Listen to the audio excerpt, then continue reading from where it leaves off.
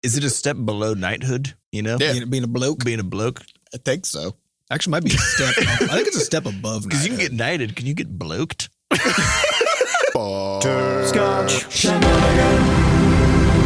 Hey, everybody. Welcome to episode 109 of Coffee with Butterscotch, the game dev comedy podcast of Butterscotch Shenanigans. I'm Seth, and I'm the games programmer. I'm Adam, and I've forgotten how to program. I'm Sam, and I do art. And today is August 1st, 2017. Before we get started, we have a warning. Anything could happen on this show. Mostly by that, I mean we're going to be swearing. So if you don't like bad words, then get your keister out of here. Could it also have been August worst? Yeah. Does that work too? Yeah. Is that like a brat? Yeah. Delicious. August worst, and then, of course, August best is, well, it's the end of August. Bestest. Yeah. Yeah, because as you progress through August, it just gets better. It just gets you know? better. Yeah, that's fair. Actually, I mean, given the heat It is outside, true. that's probably true. Yeah, August worst. All right, so we got some news this week. For starters, you may have noticed that in previous episodes, for the past 30 episodes or so, about once or twice per episode, you would hear a loud sort of gonging noise. Yep. This kind of subsided recently because Fat Bard has gotten pretty aggressive about editing those out. Well, and because Monique now listens to them ahead of time and knows where and the gongs identifies are. them. Yeah, that was us while wildly gesticulating, slapping our microphone stands. And when you say us, is there anybody in particular who? Probably mostly me. Yeah, I think that's Yeah. Probably about 90 to 95%. Oh, so it says knee. You can always just see his leg shaking. Yeah. Kind of never off in your stops periph. moving. And I then got every a so lot often, of kinetic energy. every so often it pops the table. And so Fat Bart sent us a message on Discord. He's like, listen, I'm going to come over there. I'm going to take a board. I'm going to drill it into your wall, and I'm going to attach your mics to hang from this board. And I was like, nah, man, this sounds like an undertaking. Let's just not worry about it. He's like, no, listen, if I got to spend 10 minutes every fucking week getting these gongs removed from your podcast, I'd rather just spend a half an hour now, drill a board to your wall, and just be done with it. So in theory, this problem is solved now. We'll find out. So we've just our audio quality is just going to be at the next level. Also, this week, actually starting now, today, we are in the Yo-Yo Games bundle again. Yep. And this is if you want to sort of dabble in game dev or check out Game Maker, now's the time. It's the Humble Bundle has teamed up with Yo-Yo Games and then a bunch of developers to do a release of Game Maker Studio plus a whole bunch of modules and then also a bunch of source code for games so you can kind of reverse engineer and try to figure out how they work. And our games are in there. We have Flop Rocket, Freeway Mutant, we have Shep Hard, and Extreme Burger Defense. Mm-hmm. So 3 of those were jam games that we put together, and then Flop Rocket is the fully released Flop Rocket that you can get on iOS and Android. So if you ever wanted to dig into the guts of our games, you can do that. And I think it's like $1,000 of if you pay, software. If you go, I think it's the full $15 if you pay gets you the Flop Rocket source code, and all of the Game Maker everything. Basically, Yeah, and it's insane. It's one of those deals of a lifetime. Yeah. Except it happened also last year. So And that's it sort of is it is the older version of Game Maker, not Game Maker 2. correct. yes, but a lot of But people to get it for $15 Is insane. is if you feel like you have a right to complain, you're wrong. You're wrong now. You're wrong about that. Yeah, and then Game Maker Studio is still being supported through the end of next year. Yeah. So there's still plenty of time to play around with it. And Game Maker 2 is pretty much the same as Game Maker Studio. Right. Mostly an in terms of interface overhaul. Yeah, it's easier to use, but there's not a lot of fundamental sort of functional differences. So if you learn how to use Game Maker Studio, then that's going to carry over into Game Maker 2. Yeah, and so if you think you want Game Maker Studio 2, but you're on the fence and the price tag seems a little high, just start with Game Maker. Just get that regular old bundle. Game Maker Studio. And you can convert Game Maker Studio projects over to Game Maker 2 directly. So, there's just no losing here. There's no losing. And also I put together a video. There's a walkthrough of our source code for Flop Rocket. And so that's just linked on the main menu of the Flop Rocket thing. So you can actually have a one-on-one jam sesh with yours truly. So that's cool. All right. So we also have coming up this upcoming weekend is Pixel Pop Festival, which we mentioned last week. It's a big sort of like game dev convention thing here in St. Louis. This is the 4th year running. And we have Adam's going to be giving a talk about decision making. Mm-hmm. Talk is called Thinking. It's harder than you think. And it is. It's true.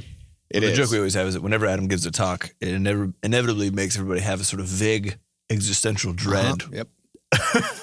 And I think this one's going to deliver. I think on this that one's going to do it. in a good way. But it is funny though, because it is now just the way that I think about stuff, and that actually kind of in the office now, like, you know, we've been driving everybody to think in the same way. And so I got to the end of putting this talk together yesterday or 2 days ago. And so I'm looking at what I've put together and I'm like, I think this is going to freak some people out. Probably. But I also wasn't really sure because like I got freaked out by this shit a long time ago and I can't remember what it feels like. Because now you just live in it. Yeah, you 'cause now live I in just- the darkness. Exactly.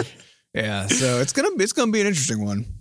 Yeah, so Yeah. if you're around on Saturday, I think it's at 3 p.m. on Saturday. And if you're not, then we actually have on our blog, we have a little email sign up. If you want to get just a direct email, a one-off email with the YouTube link, we'll be uploading it probably within a couple of days after the event is over. We're recording on our own equipment and stuff. So we'll be really on that, and it'll be live on the internet. So you can just come and watch it if you're too far away to come see us in person.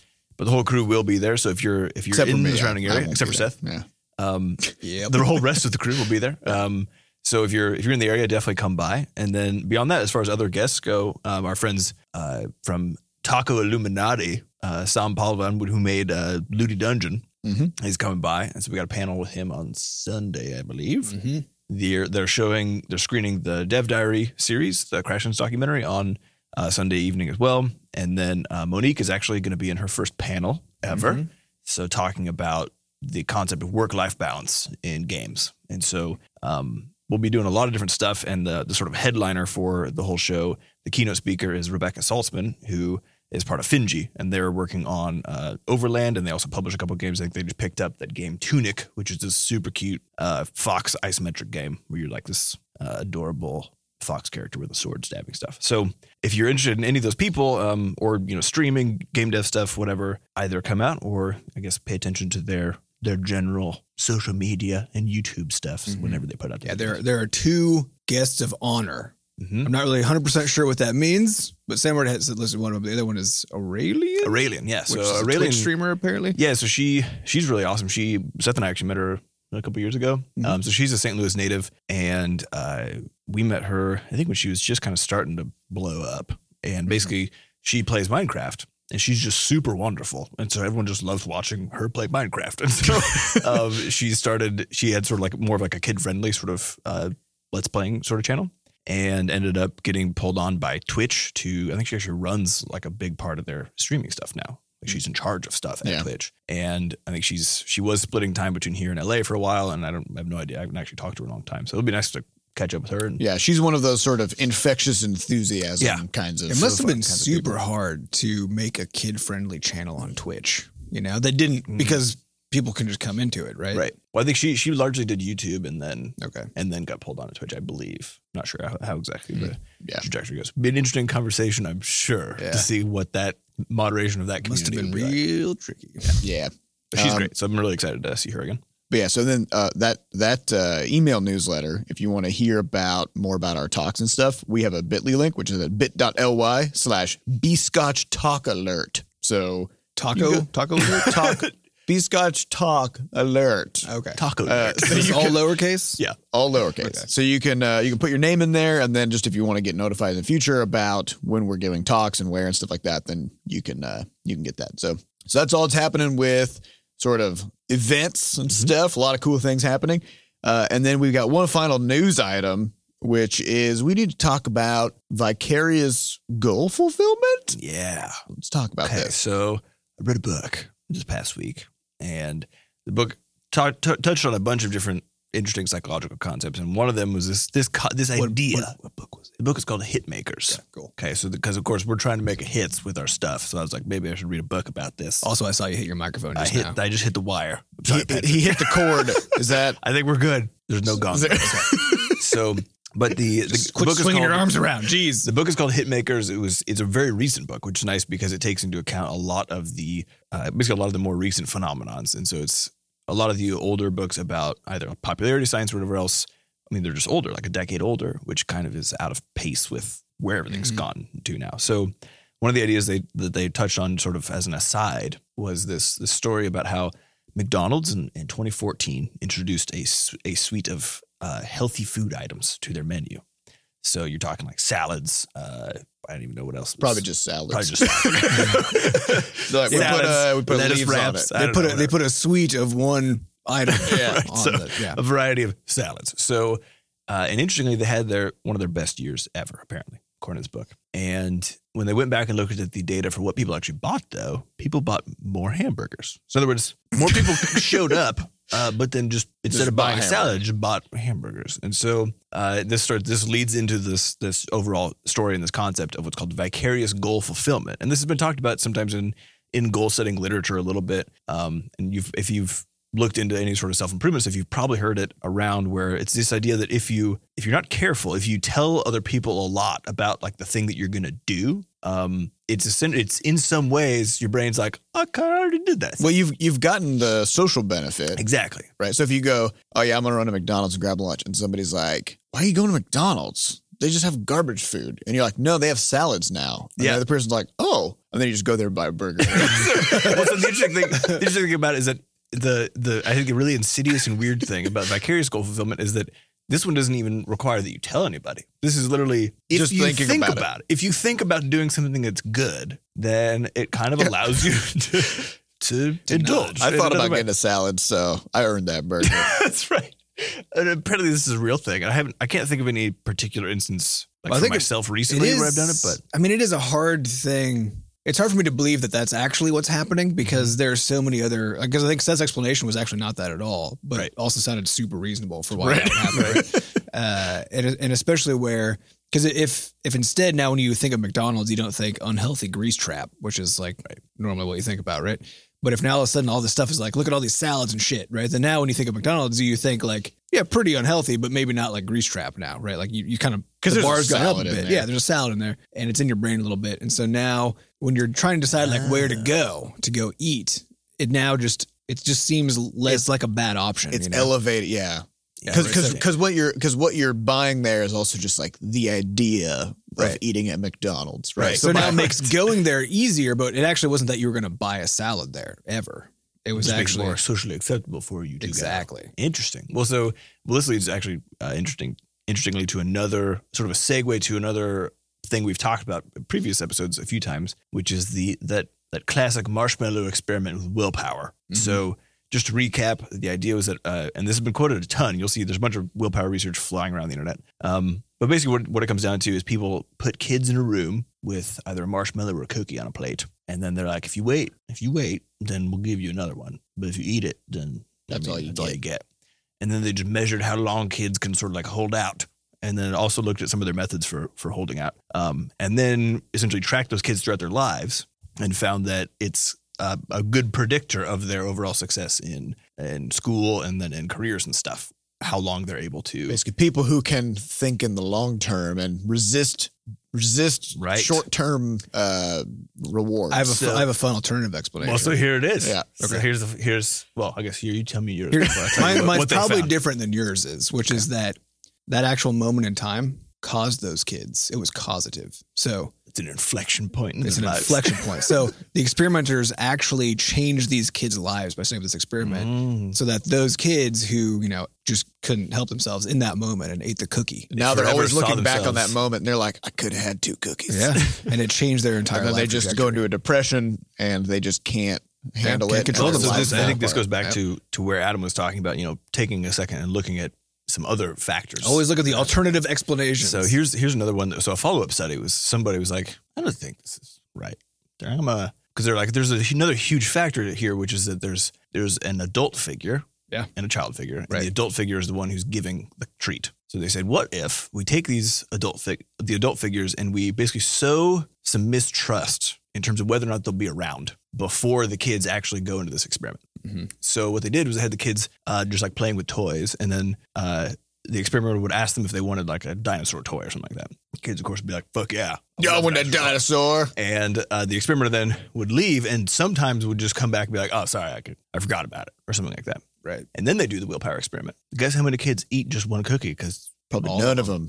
all of them do because they don't trust that They eat it right away. Yeah, because they're like, well, the adult's not going to come back. So what they found is that it may actually be more a measure of essentially trust in the system, right? Yep. In your authority systems, generally speaking, which of course. So if you're obedient, then you're going to succeed more. Well, I mean, if you have Well, of more, course, when success is defined it's according defined to by what your society's grades, success is. or whatever. Yeah. exactly. And I was like, whoa! So I read that and I thought, And so it turns out actually all those other kids, the ones who weren't patient, went off and started their own companies. They all started now, Uber. Yeah, and now they're all in jail. Well, there's also interesting stories that valedictorians are completely like unrepresented in when it comes to like startup founders and stuff like that for these multi-million. Is that just statistical because there can only be one? What do you mean? Like you only get one valedictorian like per hundreds or thousands of people, depending on how big your school is. Yeah, So, but there's like, a lot of schools. So there's a lot of schools. There's a lot yeah. of valedictorians. That's true. But there's like apparently 30 of them. They're weirdly underrepresented in terms of the Yeah. what you would assume based on their grade achievement. Right. But it turns out that they're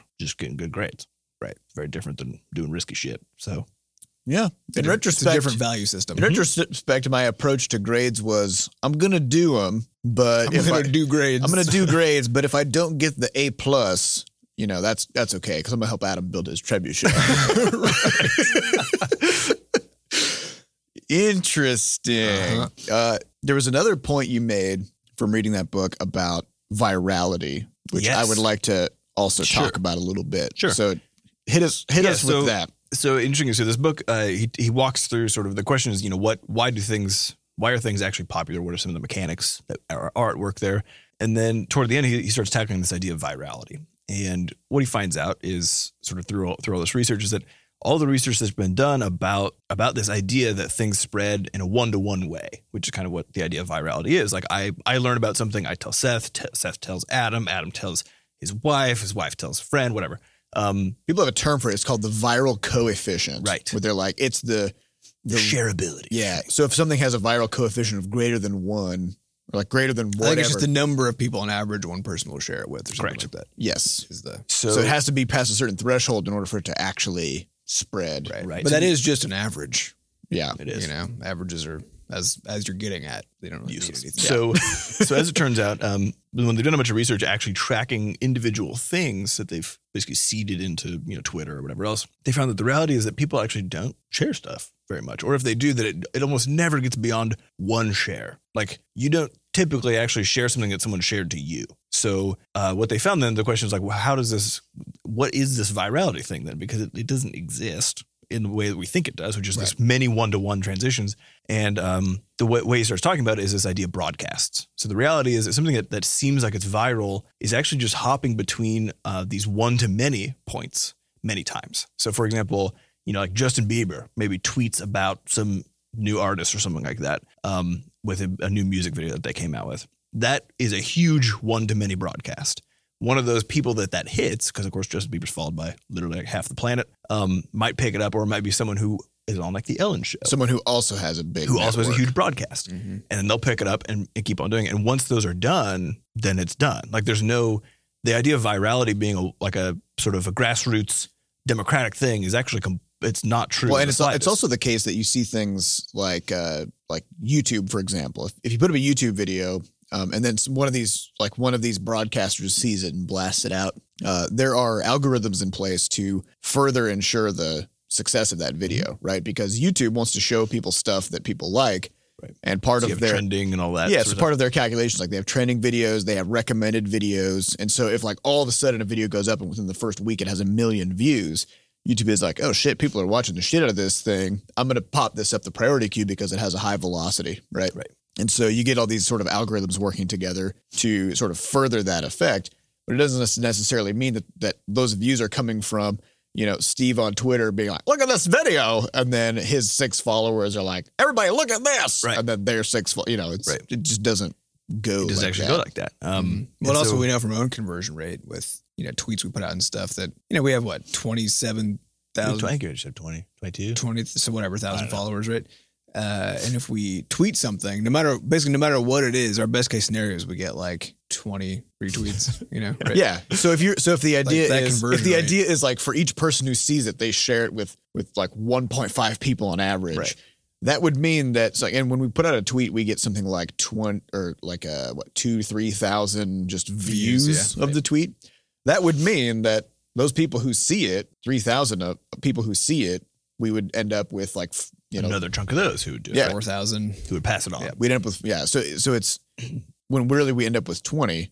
I mean, I think it's fair to say that this idea is. But if one dubious. of those 20 was somebody who then broadcast it to Bieber. 50,000 or 100,000, Then we look at it and we go, look at this viral coefficient. It's crazy. It's usually actually coming from one or two sources is actually the truth. So they So compare it's the probability of hitting another broadcast network. Correct. And they compare it in the book to the difference between virality and what's referred to in epidemiology as like your disease source, right? Where like you need a vector. You need a vector. You need a disease vector. You need Justin Bieber to spread your. You need a poisoned well. You don't want the viral. You don't want like a cold. That's not what you want in terms of. That's not what you're actually making in terms of an idea that's spreading. You want a diseased well that everybody goes to get drink water, out of, and it's perfect. Colds are pretty good at distributing themselves. They are. But ideas are not like colds, as it turns out. It turns out. So I thought that was a very interesting. Good twist. Take on it because you do often hear people talking about trying to make a viral video. And there's even like marketing firms that they advertise this as their thing. Like that they understand virality and they can make products that are like shareable products, right? Mm-hmm. I don't think it's a thing. Well, what it probably means is they have a bunch of broadcasters on retainer. Yep. This is also with the whole rise of, we've talked about it before with the rise of the sort of influencer network as far as, Twitch streamers and YouTubers and stuff. You can oftentimes, and I think we talked about this with even just our little mention that we got from Total Biscuit in his video, we saw a little bit of an uptick in terms of our sales of Crashlands on Steam. Mm-hmm. And more so than, probably not like statistically significant, but definitely there's something there. And then plenty of people have talked about how if they get, like they've shown some graphs where it shows that here's the day we got like Markiplier played our game, and you can see the effect that comes from this, right? It's not about virality at that point; it's about something else entirely, which is just hitting something that these broadcasters want to broadcast. But interestingly, you'll see those spikes, and then it decays just like everything else, and then it goes back to normal. Yeah. Right. So it's not like it's not like it kicks off a round of virality, and then all of a sudden it just starts growing forever. Right. It just continually decays because people only have so much attention. And everything's competing for it all the time. Yeah. So really, there's probably a virality between large broadcast networks. Correct. Right. So the more of those you can catch, then the bigger the overall audience you can get. But if it's not going through those, and actually it is kind of interesting because the language has changed recently too. Because it used to be all about virality, but actually I don't think I really hear that word ever anymore. But I do hear the word influencers all the time. Yes. And so I think people are kind of aware of this, that actually that this is how the world is, right? Mm-hmm. It's how it has always been. Always been. Yeah. I mean, we all got to believe for one shining moment that actually we had some control. There were no gatekeepers, right? No, that's not true. There's actually just shitload of gatekeepers. There's just a lot small gardens. We've democratized our gatekeeper system. Right. There's just a lot more of them. Well, I think it comes into an interesting question with something like multiplayer. It's like PlayerUnknown's Battleground, for example. Yeah. Which I think is now the only non-Valve game to I think it beat. It had the most concurrent players except for Valve games. Right. Yeah. So but this started as a mod. Started as a mod, and the guy built it as a full product. And it's a multiplayer battle arena. So you run around. It's like a battle royale. So you appear, you shoot people, you have teams, whatever. And it's a multiplayer game. So I think the interesting question here is how does multiplayer factor into this? Because of course, if you are multiplayer seems to be the one place where you might actually have some form of this virality happen, right? Because you got to bring your 1.3 friends along with you. You have to. Exactly. Yeah. It's more fun if you do. So in that game, but there's a question: is how many people who play multiplayer games actually get on with convince a buddy to come buy the game and play it with them versus have an existing network that probably already has the game because the game was advertised really well, right? And they just jump in and they just go play with those people or with random internet strangers. I don't know. That's a good question. Yeah, I don't know. I don't know either. I don't know. I think in my own experience, there is a game that I try to get everybody to buy and play, which is Rocket League. Also Eve, but I know that's a losing battle. Interestingly with Rocket League, like people will buy it and try it, But it's also the case that it's such a high skill game that since I have several hundred hours in it and they are just starting, then we can't actually really play together. Right. Like on the same level in any kind of a way. So we'll play together for like an hour and then they're like, hey, and then they just never play it again. So I don't know. It's kind of weird, but I have to wonder too about the effect of if you think about since PlayerUnknown Battlegrounds was a mod, what game was it a mod for? I remember. But I didn't even know it existed until like last week when all of a sudden all I heard about was So this is the interesting thing. So they talk about this idea of a dark broadcast too, which is someone who actually and I we talk about B-Scotch ID and our goals of B-Scotch ID, which really you should convert in your mind into the goal for us is to have our own broadcast where we can reliably, which means not Twitter, not Facebook, reliably reach out to a group of people who are interested in our stuff and who have opted in. And in that way, but this is something that no platform can see, right? It's dark relative to what everybody else is doing. And it's also dark to all developers, right? Yep. So it's just our thing. So when someone sees a successful, inflection point for us. So for example, the launch of Crashlands onto Steam Greenlight took 48 hours. And we told everybody we sent 4,000 emails or however many it was that day to a bunch of people who've signed up for our newsletter to tell them this was happening.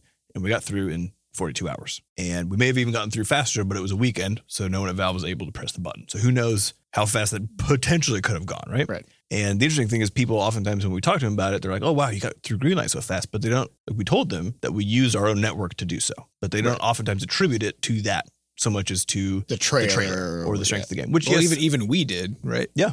And we put a Gama Sutra article up about it. Well, we talked about the trailer, yeah. Yep. Right. But I think a big part of it is knowing that a lot of times what you see as a big success, like PlayerUnknown Battleground, already had a huge number of users. It came out of a users. mod community. Exactly. So it came from a successful game, which is a network, right? So if you think about it, like a network or a broadcast being just like any place where there's a lot of people congregating who are receiving the same set of information, right? And if you have a community of people, of millions of people playing the same game, put out a mod, they'll play that mod. Now you've got that network, crew, right? So that's because I had no idea about it at all. Well, this is League. This is how League of Legends appeared. It started as Dota, as a mod in Warcraft 3, and they literally just took the exact mechanisms of Dota, because I think actually some of the Riot founders made Dota. Is that right? I can't remember. Or they were involved in it somehow. IceFrog was the guy who made Dota. Okay, he's still one of the principal guys there. I'm not sure. Okay. So, but yeah, I mean, they just out of that. Yeah, they just took the exact mechanics. So, like when you look at a screenshot of League of Legends and a screenshot of Warcraft 3, you're like, oh, like these are almost the same thing, right? And that was a very successful game that spawned an entirely now like one of the most popular PC games of all time, right? So, it all makes sense if you think about it. Yeah, but it does make you wonder too. Every time you see a weird sort of seemingly random success story, that feels out of nowhere. Of course, it's not. It's not. It never is, right? There's either some dark broadcast going on. Actually, that's what has to have happened, right? Something that you don't know about or you're not clued into that was able to spread that message extremely effectively. And this is why it's really hard if you're making and selling games or really anything. When you're trying to look at what other people have done, other successful people have done, and use it as a reference to figure out like what you should be doing. It's what you can't see that matters. Right. There's all this stuff you can't see, and you even if you could see it, you wouldn't necessarily be able to understand what it did, right? Because even with us, we knew that we sent those 5,000 or 4,000 whatever emails to our B-Scotch ID users for Greenlight. But we don't know how many of those people acted on it. Yeah. We don't know how much of it. Maybe none of them did. We have no idea, right? Yeah. And so that's one of those things. There's an enormous asymmetry in information just all over the place anyway. But even people who have it can't actually know what it means. Right. Right. So it's a little tricky. A little weird. Yeah. Yep. You just got to do the best you can. Find out those broadcasts. And just stop tweeting so much because it's useless. unless you're being followed by Justin Bieber, in which case, unless you're a broadcast network. Yeah. All right, so let's get on to some questions. These questions come from podcast.bscotch.net. They're asked by our listeners, and if you want to get your question on a future podcast, head on over there. There's some good questions. All right, first question comes from Bytecode, who says, "Remember that pamphlet D&D? Me and another B-Scotch fan made it as a fan tribute. It's on the other side of the link. Hope you like." So a few episodes ago, we talked about Dungeons and Dragons and how it's awesome, except there's all these books. Like there's all these things you have to know, and it's really hard to get started. And so we were joking about it would be great if there was a pamphlet tabletop game where you could just like get a single piece of paper, print on both sides. They would just have some real simple rules that anybody could use, and then just go from there. So a couple of our listeners, who is Bytecode and Nougat, they put together a sort of D&D like tabletop game called Stickscape, and then they sent us a link to it, which is pretty hilarious. And they took like the lightweight thing really like to the max. So like they have a link to a player stat sheet template. Hold on, I'm gonna open this thing up. It's like it's like name, HP, gold, okay, equipment, inventory, knowledge, and pet. Good. It's like that's all. Those are your stats. That's what you need. You can, I also like that all you need is to know things. yeah. How much knowledge you have? How much knowledge you got? Yep. Knowledge is an important stat. It's power, some would say. Knowledge is power. And of course, having a pet is also a power. That's awesome. Cool. Yeah, so that's pretty cool. So these guys, they linked to it in their questions. So over at podcast.bscotch.net, when the episode goes up, you'll be able to see the link to that. So if anybody wants to check that out, check it out. All right, next question comes from Cool Bloke 1306. Hello, coolest men on the planet. It's a bit of a stretch. I just want to stretch, but how come he's a bloke? He gets to be a bloke, but we just have to be regular old men. Yeah. What's that about? He's a cool bloke. We're cool men. I don't know. I feel like this is a little unfair. There must be some kind of a third party that sort of allocates bloke licensor, bloke licensor, and there's also probably a department of coolness who figures out. That's true. Whether you're a bloke or a man, and then where you land on the coolness spectrum. Right. Everyone's got to draw a line. Yeah. So we're gonna probably have to make some phone calls and try to figure out. It's kind of like getting your sort of verified Twitter account. You know, we need to get our verified blokeness. Is it a step below knighthood? You know, being a bloke. Being a bloke. I think so. Actually, might be a step. I think it's a step above. Because you can get knighted. Can you get bloked? It sounds gross. I think you can get knighted, which makes you become a sir, right? You know, and then you can get bloked. I thought a bloke was just like somebody at a bar. That's like no, I'm pretty you sure would think so, but there's it's like a hidden it's a hidden broadcast network, you know. So actually they're far more powerful than knights. Yes, you know, but everybody kind of they've done a good job of sort of Illuminati style, kind of just throwing the word around so that everybody feels like it doesn't mean anything. So it's really it's the blokes that rule the world. Yeah. So when you get knighted, they tap a sword on your shoulders. Yeah. When you get bloked, what's the ceremonial? I think they just kind of pretend like the whole thing isn't even happening. So they're so cool about it. Yeah, it's very chill. I think actually they try to shake your hand and then you're supposed to take your hand away. Oh, you like rub your hair back? Exactly. Yeah, because you're such a cool bloke. You're too cool. All right, cool. It's the ritual bloke handshake. The question is, I just want to know, why did you start making games? Thanks. Why did we start making games? I think because you wanted to. Yeah. Right. Yeah. It's something. I think it was sort of pushed into existence from me sort of at the outset. And it was something that I had always wanted to do. I think. Yeah, actually, to be fair, I didn't want to make games and still don't. Yeah. Well, as in like that's not why I'm doing anything. Yeah, dang Adam. Adam doesn't make games. He makes all kinds of other right. Cool I mean, shit. if I wanted to make games, it would be a problem because I've got other shit that I have to do to make the game making as effective as possible. Go. Right? Yeah.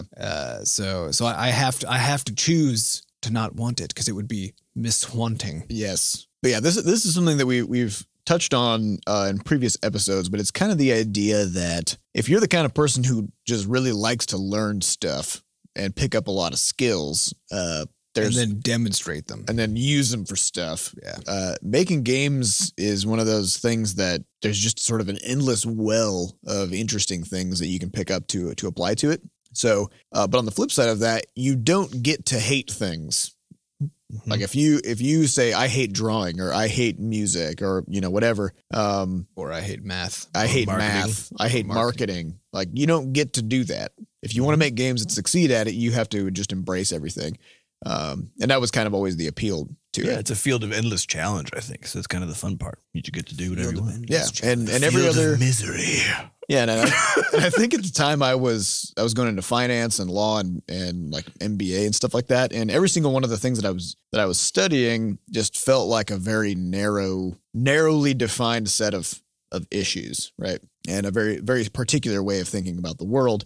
And I couldn't quite see how, like, if I wanted to learn how to animate, if I wanted to learn how to edit like film, if I wanted to learn like software engineering or storytelling or whatever, I'm like, how's that gonna play into my finance? Very much, right? And so it was just kind of like, it's just an open book. You can just do whatever you want with it, and it's just super cool. Well, again, it's just the case that the interest for us, I think, comes from the fact that it allows us. It's basically the vehicle by which it's like a really good cracker. Okay. All right. It's simply a vehicle by which you get to put whatever you want into your mouth. Brie. Mostly brie, though. Mostly brie, but I mean anything. So game dev is just the best cracker because you can just put whatever you want. So what's the apples. brie in this metaphor though? Because like Maybe peanut brie butter is- apple is fine. The you brie know? is like, it's art. Sure. You know, and then you go put jam on there. That's like, that's Some coating. math. Yeah. You know, Okay, sure, yeah. you could put a sausage on there. You know, that's your marketing. Yeah, Your you might need a marketing. bigger cracker at some point, but you get the idea. Yeah. It's a vehicle. It's a vehicle for doing all sorts of weird stuff, which is fun. But it's interesting because people only think of the cracker when they think about That's making true. games. It's like, you just want to eat That's the most boring You part. just don't want to eat just a dry cracker. You can put some awesome shit on that cracker. Yeah. Like some brie, for example. Put some brie on that. All right. So the next question comes from French Toasty. How did you figure out how to program large maps or even just inventory systems? Did you come up with it yourself? A tutorial? Can you put up resources to help people who want to learn GML or not? Because competition. So we actually do have some tutorials. This question might be old. I don't know. Yeah. So on our YouTube channel, we do have some videos of how to make games. Sam recorded some Inkscape stuff, and then There's a problem with the XSplit broadcaster thing, basically, where it didn't show the menus. right. So Sam would be like, "Yeah, you're gonna want to click on this menu and then click on this," and there's just nothing happening. Which is also funny because I only do that because I'm teaching someone because I just use hotkeys. So I'm never in menus. right. So I did all this extra clicking around and then it was invisible. So I got to do that again. Yeah. So I mean, making tutorials is something that we are interested in and something that we are working on. To get more to the question of figuring out how to program large maps or inventory systems. When he's talking about maps, I'm assuming he's talking about data Probably, structures. no, I think probably like the world map. okay. I would assume. So this I think we can dig a little deeper because on the surface level the question is like is specifics, like how do you make an inventory system? How do you figure out how to make a map or whatever? But I think there's an extra layer to this that we can dig into, which is just how do you figure things out, right? Yeah. Because if all we do is tell you, oh yeah, here's how you make an inventory system, well that doesn't help you. We're just giving you a fish. It'll help you for now. You know, you gotta learn how to fish. So how do you fish up a infinite world how do you fish up generation knowledge? algorithm? Yeah. This is actually part of what Adam's talk is about. Yep. It's about sort of like how do you come by knowledge and how do you actually do stuff with it? How do you execute? How do you, Adam? Turns out it's really complicated. It's complicated. But I think the most important piece of advice for figuring out new things is to not care about finding the most perfect solution Or even a good one. or even a good one, just a solution. Yeah. Yep. And you can always go back and rework things after you learn more because it's almost always the case. But the key here is that you can't understand a problem until you've tried to solve it. Yes. And so you can't just have a problem and then have a solution. That's not how it works. You have to have a problem and then try to understand what the hell it is by working through it and trying to solve it. So During which you'll inevitably find that you don't know what the hell it is because that's the whole point. And then you'll learn something and you go back and start over. You know, it's an iterative process. So you just Sometimes gotta, you just keep doing that for a while. yeah. And It so can take a while. The AI in our current game project is a perfect example because our first version of the AI, which you can see in action in our Snuppy Rustling game on. I wonder if that server's still running, actually. I don't know. I think it Turn it off. I don't think I turned it on. On our itch.io or bsketch.itch.io page, we have a bunch of our jam games up there, including Snuppy Rustling. The first version of that AI was it would have 5 cards. It would just randomly pick one that it could afford, and then it would randomly throw its hammer. Not trying to hit anything, not trying to accomplish anything. And this Just random. was pretty bad, but at the same time, sometimes it would hit your shit, and It was occasionally startlingly accurate. Yeah. You'd have like, you just put a buddy down on your square, which is on the complete opposite side of the map from just it. boom, right in the And face. it would just. So there's in principle like a 1 in 20 chance it's going to hit it. But, Yeah. But it does. It does. And other times it just comes real close and you're like, ooh, Yeah. it's exciting. And so that was the first version. And again, that was like not trying to even solve the problem necessarily, but just It was the problem was Well, what it was, though. solving a different problem. the problem which is- was we don't have AI. Correct. Now we do. Right. It's really bad. It doesn't even try to win, and Some it would say behaves it's- completely randomly. It's not intelligence per se. It is artificial though. It So we is got very- the A part. Is it artificial intelligence or real dumbness? It definitely we made a real dumb. Yeah. It's real dumb. Yep. Yeah. RD We algorithm. made a real dumbo. So then the next phase was as we started actually developing the game and getting a bunch of stuff in there, we realized we can't balance the game properly unless we're playing against an opponent who isn't a real dumbo. Yep. So Needs to be an artificial so then intelligence. it was kind of the next draft where we came up with these kinds of like rules of thumb of what kinds of things we should tell the AI to keep an eye out for. So like if somebody captures your crystal, which is kind of like a flag and capture the flag, if an opponent or if one of your buddies has the opponent's crystal, then it'll try to hit it with the hammer, right? So it'll actually aim at things. But it's still the case that the AI was just trivially easy to defeat. Well, because essentially what it was is we went from having random behaviors completely to a few rules that were just such blankets. It's almost like it's going down in terms of granularity, right? So we started with what is essentially Just wild every case west. is every option is available. Yeah. And then moving down from there, it was sometimes you should do one of these like 5 things. And that was better, but still really dumb most of the time. Yeah. And then from there is where we finally moved to, which is depending on what the things are that you have. Which is context dependent decision making. Pick the correct one. So now the AI looks at the situation around it. It looks at what its different options are, and it gives each option a score based on how effective it thinks that's going to be, and then it takes the highest score thing and just does that thing. And so again, it's not going to always do the best thing. In fact, there's no way to actually know what the best thing even is, because like if you think about in a chess game, for example, there are more combinations of moves than there are atoms in the universe, right? Because there's just so fucking many things you can do. And so you can't use, there's not enough computing power to sort of simulate every conceivable possible outcome from where you're at till the end of the game. And so instead you just kind of come up with some good rules and then you do it, right? And so this was kind of our process of answering the AI question. And even though we've been making games for half a decade now, the question of how do you make an AI in a strategy game? We're just like, I don't know. You literally don't know. So just start ham-fisting things in there. Yeah, you start with something that does solve the problem, which in the case of us, and that it does something. it was just having an opponent, an actual opponent to play against, which could be completely random. So you just start there and then you add more layers to it as you go. Yeah. So if you're building, so in this case, you're building an inventory system. Mm-hmm. Like, what's an inventory? It's just a bunch of stuff. Just a bunch so of- how do you have a bunch of stuff? Put it in a list. Done. Done. Now you've got a shitty startup inventory system, right? And it turns out that's what we ended with too. Right. Because an inventory is just a list of what you things. have. Yeah, and then but then a bunch of questions will stem from this as you start to implement it. Because now you'll be like, okay, so my inventory is just a list of stuff, but then how do I remove something out of it? Right? How do What I if want a particular find something? How do I inventory show slot that only holds weapons, for example? Right. Then what does that mean? Do I need a new list? So basically once you just go down a path. You don't have a plan, you don't have a solution in its entirety. The solution builds itself as you start to uncover emerge. the sub problems. Because I think the thing that people often that makes problem solving so difficult and decision making so difficult that people often fail to realize is that you're not setting out to solve the big problem ever, because you can't. It's literally impossible. What you're doing is you have a goal. You have a goal that is a collection of problems that we all just call the problem, right? But you have a goal that's a collection of problems. Most of those problems that you don't even know they exist yet.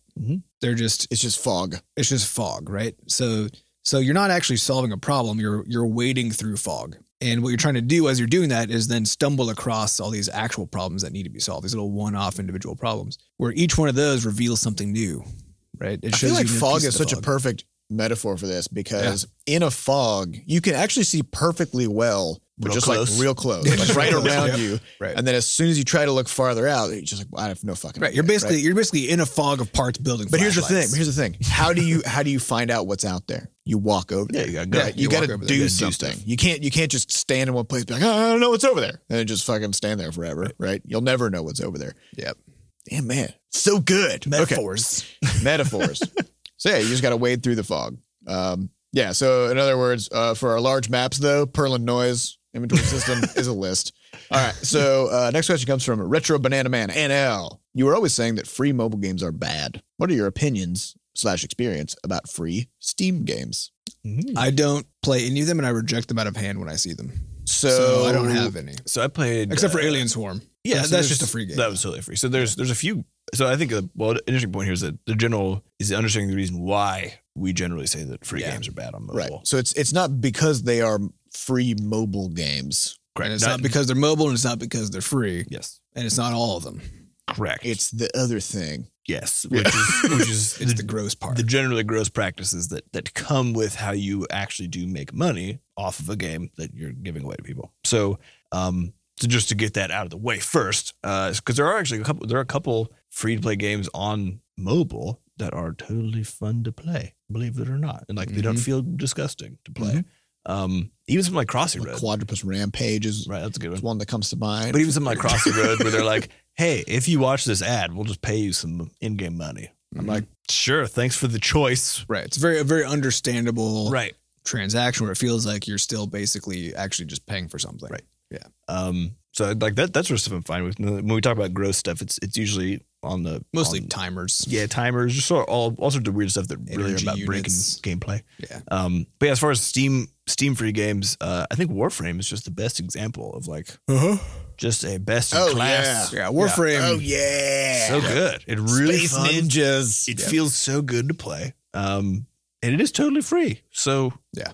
like all of it. And you of Yeah, course you can I buy found it stuff, aggravating because I wanted to pay them stuff, but like to actually get like all the things would literally cost like $4,000. Yeah, but That's here's the one which weird again, thing. the funny thing it is, gets like- gross again because of how things are But priced. the thing is, you could still just get all that stuff just by playing, right? oh yeah, after a few thousand After hours of playing. about 90,000 hours. But Yeah. I think so I bought some stuff in Warframe because I was like, this game's awesome. It's amazing. I want to support this game. So I threw down like $20 and I got Yeah, I did the same. whatever their shit is that you get.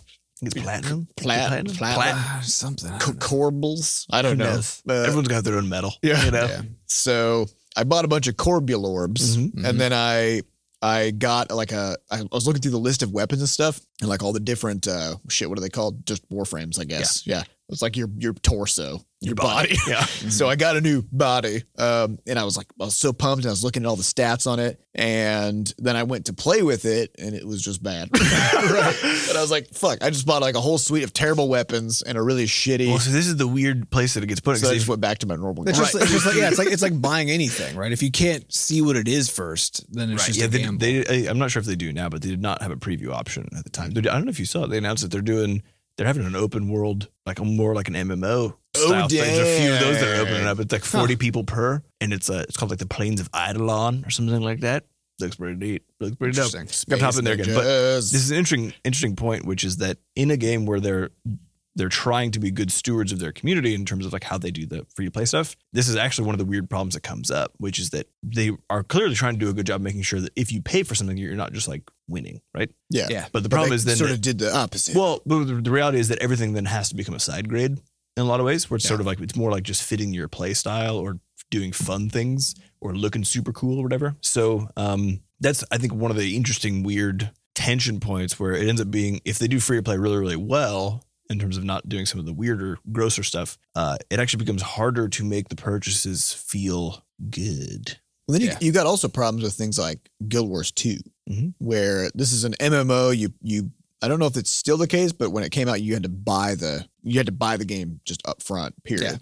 but there's no subscription cost. Right, and that was their big angle. They're like, it's a full on MMO, like the size of something like WoW. You know, it's crazy. There's all this stuff, and it's true. Like it's a huge game. It's very awesome. deep. It's Yeah. very Beautiful. complex. Beautiful music, beautiful scenery, and no subscription. And that was their angle.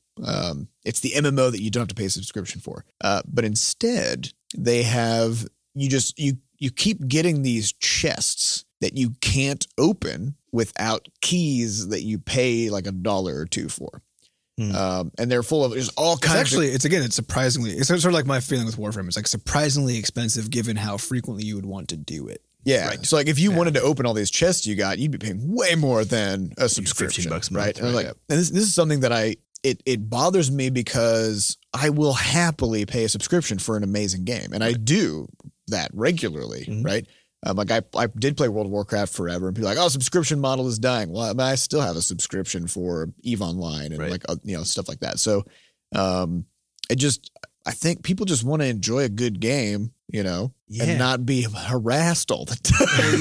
This is the weird territory. That's why I reject them all out of hand, is because I just assume that my best case scenario with a free to play game, almost across the board, is that if I'm lucky that it's good and I like it, at some point it's going to get gross, and now I just have to not play it anymore, and basically now be upset that I had a good experience that has now been ruined by some gross practice when all I want to do is just be able to buy the thing, right? And there have been a handful of games, because Steam's now, a few more have been released of various kind of free to play style games. It's quite possible that some of them have good systems in place. Yeah. But we also just know from thinking about the market so much, just how hard it is to have a successful free to play model that isn't gross. Right. It's very hard. Right. And so it's a fair assumption that if you play a game that is free to play, it's either gross or it's going to disintegrate. In what sense? As in like the player, so take like Tribes, right? Really good pay system in terms of being fair to players, right? But then also disintegrates over time, right? Guild Wars actually has a lot of trouble maintaining a player base. And I think it's just very hard. It's very hard to actually make enough money to support the production of a game, right? Unless you get gross. Well, I also think when I'm playing a game, I want to be immersed. Like I want to go into the game world and focus on the challenges and interesting stuff that the game is presenting. I don't want one of those challenges to be me thinking about my own personal bank account, right? And whether or not I should tap into that. I mean, Rocket League started doing this too, because they give you chests, and then they're like, "Oh, I don't have any keys. You can buy a key for like $1." And I did it the first time, and then I was like, "Why?" Yeah, because what they were doing was they were selling cars, and I bought them all. Yeah, they were like $2 a piece. Well, they still do that. Yeah, and I was like, "Fuck yeah!" Like I want to support this game more. These are great things, and I bought them. And now I can't actually buy the things I want. Now I have to gamble. I got to buy a key and open a chest. And I'm like, shit, I didn't get the thing I wanted. Maybe I'll spend another $5. No, I'm just not going to do it. Right. But I think the fact that it has become because it is weird that gambling is now one of these common strategies that games use. So because Borderlands does it as well, right? Which is again, League added it in as well. Yep. Everyone's got their chest and key system. I don't know what the fuck happened. Everyone's what happened is gambling, and gambling is addictive, and it's really effective at getting people to spend money. Well, and it's also the case that there's a lot of research around this issue, but that in a free to play game, most of your money comes from 1% of your players, and really most of your money comes from 1% of those players. Yes. Right. It's like 80% of your money comes from that tiny sliver. And if your game has these kinds of things in it with like these gambling mechanisms for real money, what you're doing is you're tapping into people with problems, like people with compulsive gambling addiction issues, who are really susceptible to this kind of stuff. Here's the question now. Is it possible for someone to, for example, playing Warframe or Hearthstone or whatever else, to spend the however much money it actually costs to get everything in the game, and for you to not consider that necessarily as like some sort of gross? I would. Well, here's the thing: the game actually pushes against that, because in Warframe, if you bought every Warframe, you still have to play them. You still have to level them up. You still have to, and you can only play one of them at a time. It's not like you just have that, right?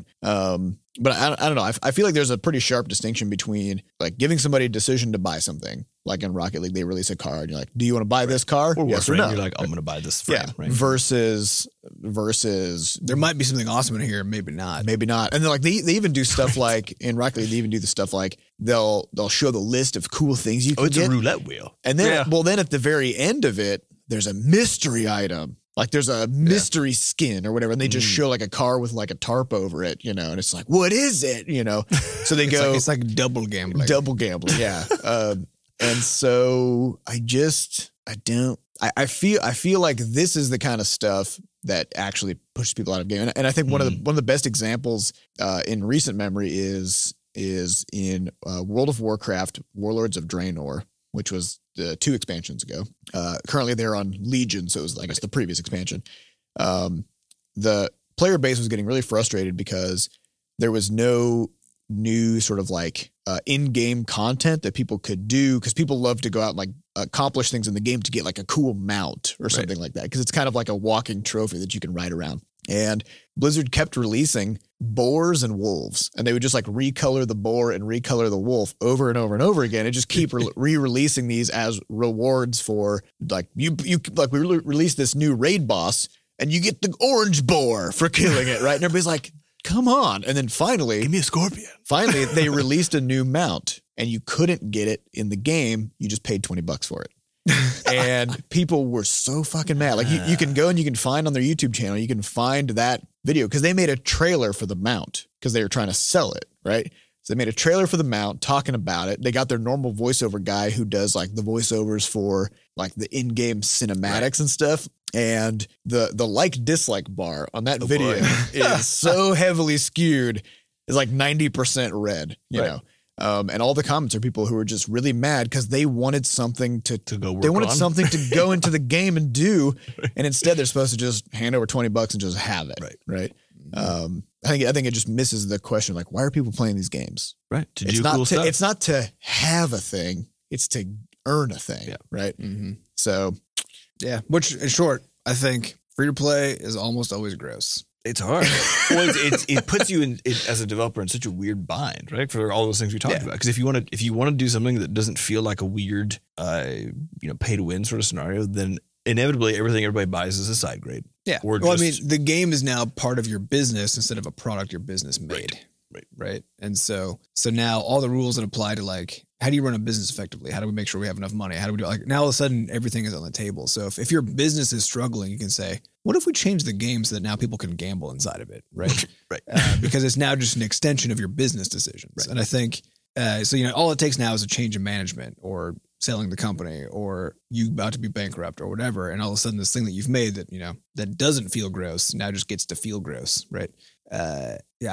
also an interesting side effect of the Rocket League gambling. They added gambling and they added trading, right? So you can trade items and keys and stuff. Right.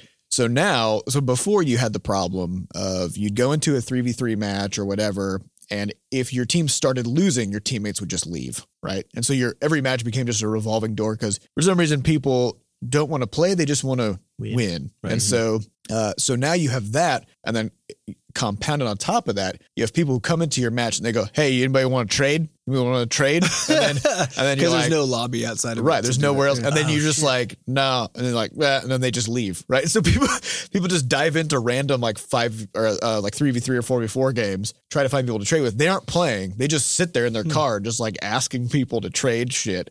And then when nobody wants to trade, they just abandon their team, right? So it is nice. As much as I have loved Rocket League in the past, like this suite of changes has unilaterally made the game way worse than it was before. So it's terrible. It's hard to not have it be gross. And again, like, even if you have the best of intentions, you're like, we're trying not to have a subscription. We want to make the game available to people. We want to make it so that only people I would have subscribe to Rocket League. There are lots of sort of good good rationales, I think, for a business person to think like, I'm going to try to make an ethical, free to play kind of model. I just think there's almost no way to do it that doesn't also make the game less good than it could be. And the number of incentives for you to then continue to make it worse is enormous, because if you don't make enough money, well, then you got to start tweaking that stuff. Mm-hmm. If you make a bunch of money, you can make more, So I think all the incentives are bad across the board. Yeah, and on top of this mount thing that Blizzard did, that was also the moment where it's like their subscriber base kept plummeting and plummeting and plummeting. At a certain point, it dropped so low that it was lower than it was in 2004, right? Like when the game came out. Yeah, and so then they stopped reporting subscriber numbers, just period. In their so they're a publicly traded company, so they were supposed to be reporting this stuff because that was one of their metrics for the health of their game. And then at that moment, they released a statement. They said, we're going to stop releasing subscriber numbers. Instead, we're only going to be talking about revenue, because it turns out our revenue is still great. They're like, because it turns out that the people who are still around the free to play model, are just willing to pay a lot more money. Right. Yeah. And so now they're like, we're going to, and then in their statement, they announced, we're going to be focusing a lot more on selling things like mounts and, all these other extra services on top of the subscription. So it really comes down to our game is dying. So instead of resuscitating it, we're just going to sort of like wring it out like a sponge. Because like you said, once the option is on the table to do that, then that's put the genie back in the... Yeah, that's the quickest, shortest way to pass. All right. Well, That's all. Yeah. Which is all to say, That's all. I skip them all and I don't even worry about it. gotta skip them all. Yeah, gotta skip them all. All right. Pay money or go home. So that's all the time we have for this week. Sorry, we kind of flew off the rails there at the last 10 minutes, but I think it was good. It was good. Good real flat. Free to play always brings out the worst in everybody.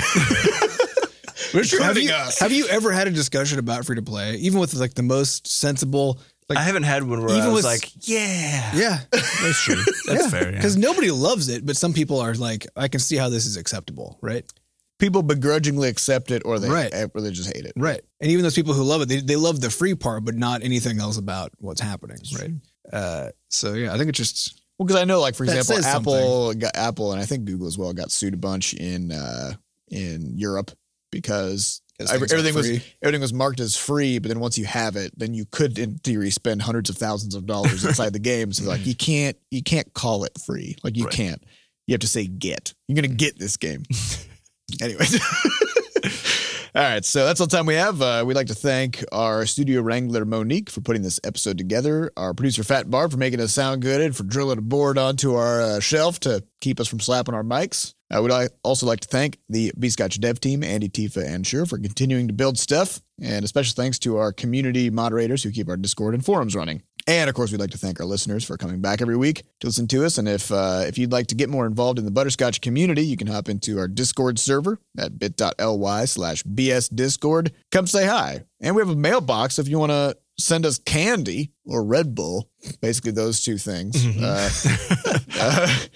Head on over to mailbox.bscotch.net. We have our address up there, and you can just do it. Well, we get an alert whenever stuff comes in. So even if it's sort of a semi-perishable thing, chances are we'll get it in time. we'll get it before it turns into a rotten. but it definitely shouldn't be like full on parody. It shouldn't be like an apple. Yeah. or live animal. It definitely Definitely shouldn't be a live yeah. Yeah. Keep your live animals. Just make to sure you yourself. poke holes in its back so it can breathe. All right. All right. So we don't advertise this show. We do depend completely on word of mouth and good reviews. So if you want to help us grow the show, please tell your friends. Hit up Apple Podcasts or wherever you get your podcast and give us some 5-star reviews. Say some comments. Talk about all the cool shit. Which, that goes on. after talking about virality, maybe just don't do that. Just send a note to Justin Bieber. Just send a note to Justin Bieber and tell Justin Bieber to start listening to this podcast. Find all the biggest broadcasters you know. Bother them. Tell them all about it. Yeah, actually, that's a good point. Don't fucking bother leaving us a review. Actually, at the end of every podcast, they're like, that's how new listeners find us. That's is by not it's true at all. Apple reviews, but yeah, that All right, can't be true. All right, we're going to update this last portion. All right, so listen, we don't advertise this show, so we depend completely on you tweeting directly at Kim Kardashian, Justin Bieber, Kanye West, Ellen, Who else? Ellen, she's real big. Oprah, Love Ellen.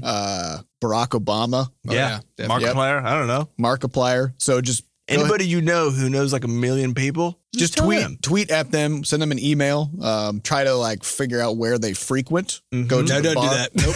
Go to the bar, buy them a Reel that drink. back. Reel that all the way back. No, we will not Learn all endorse- their habits. Nope. We're not going to.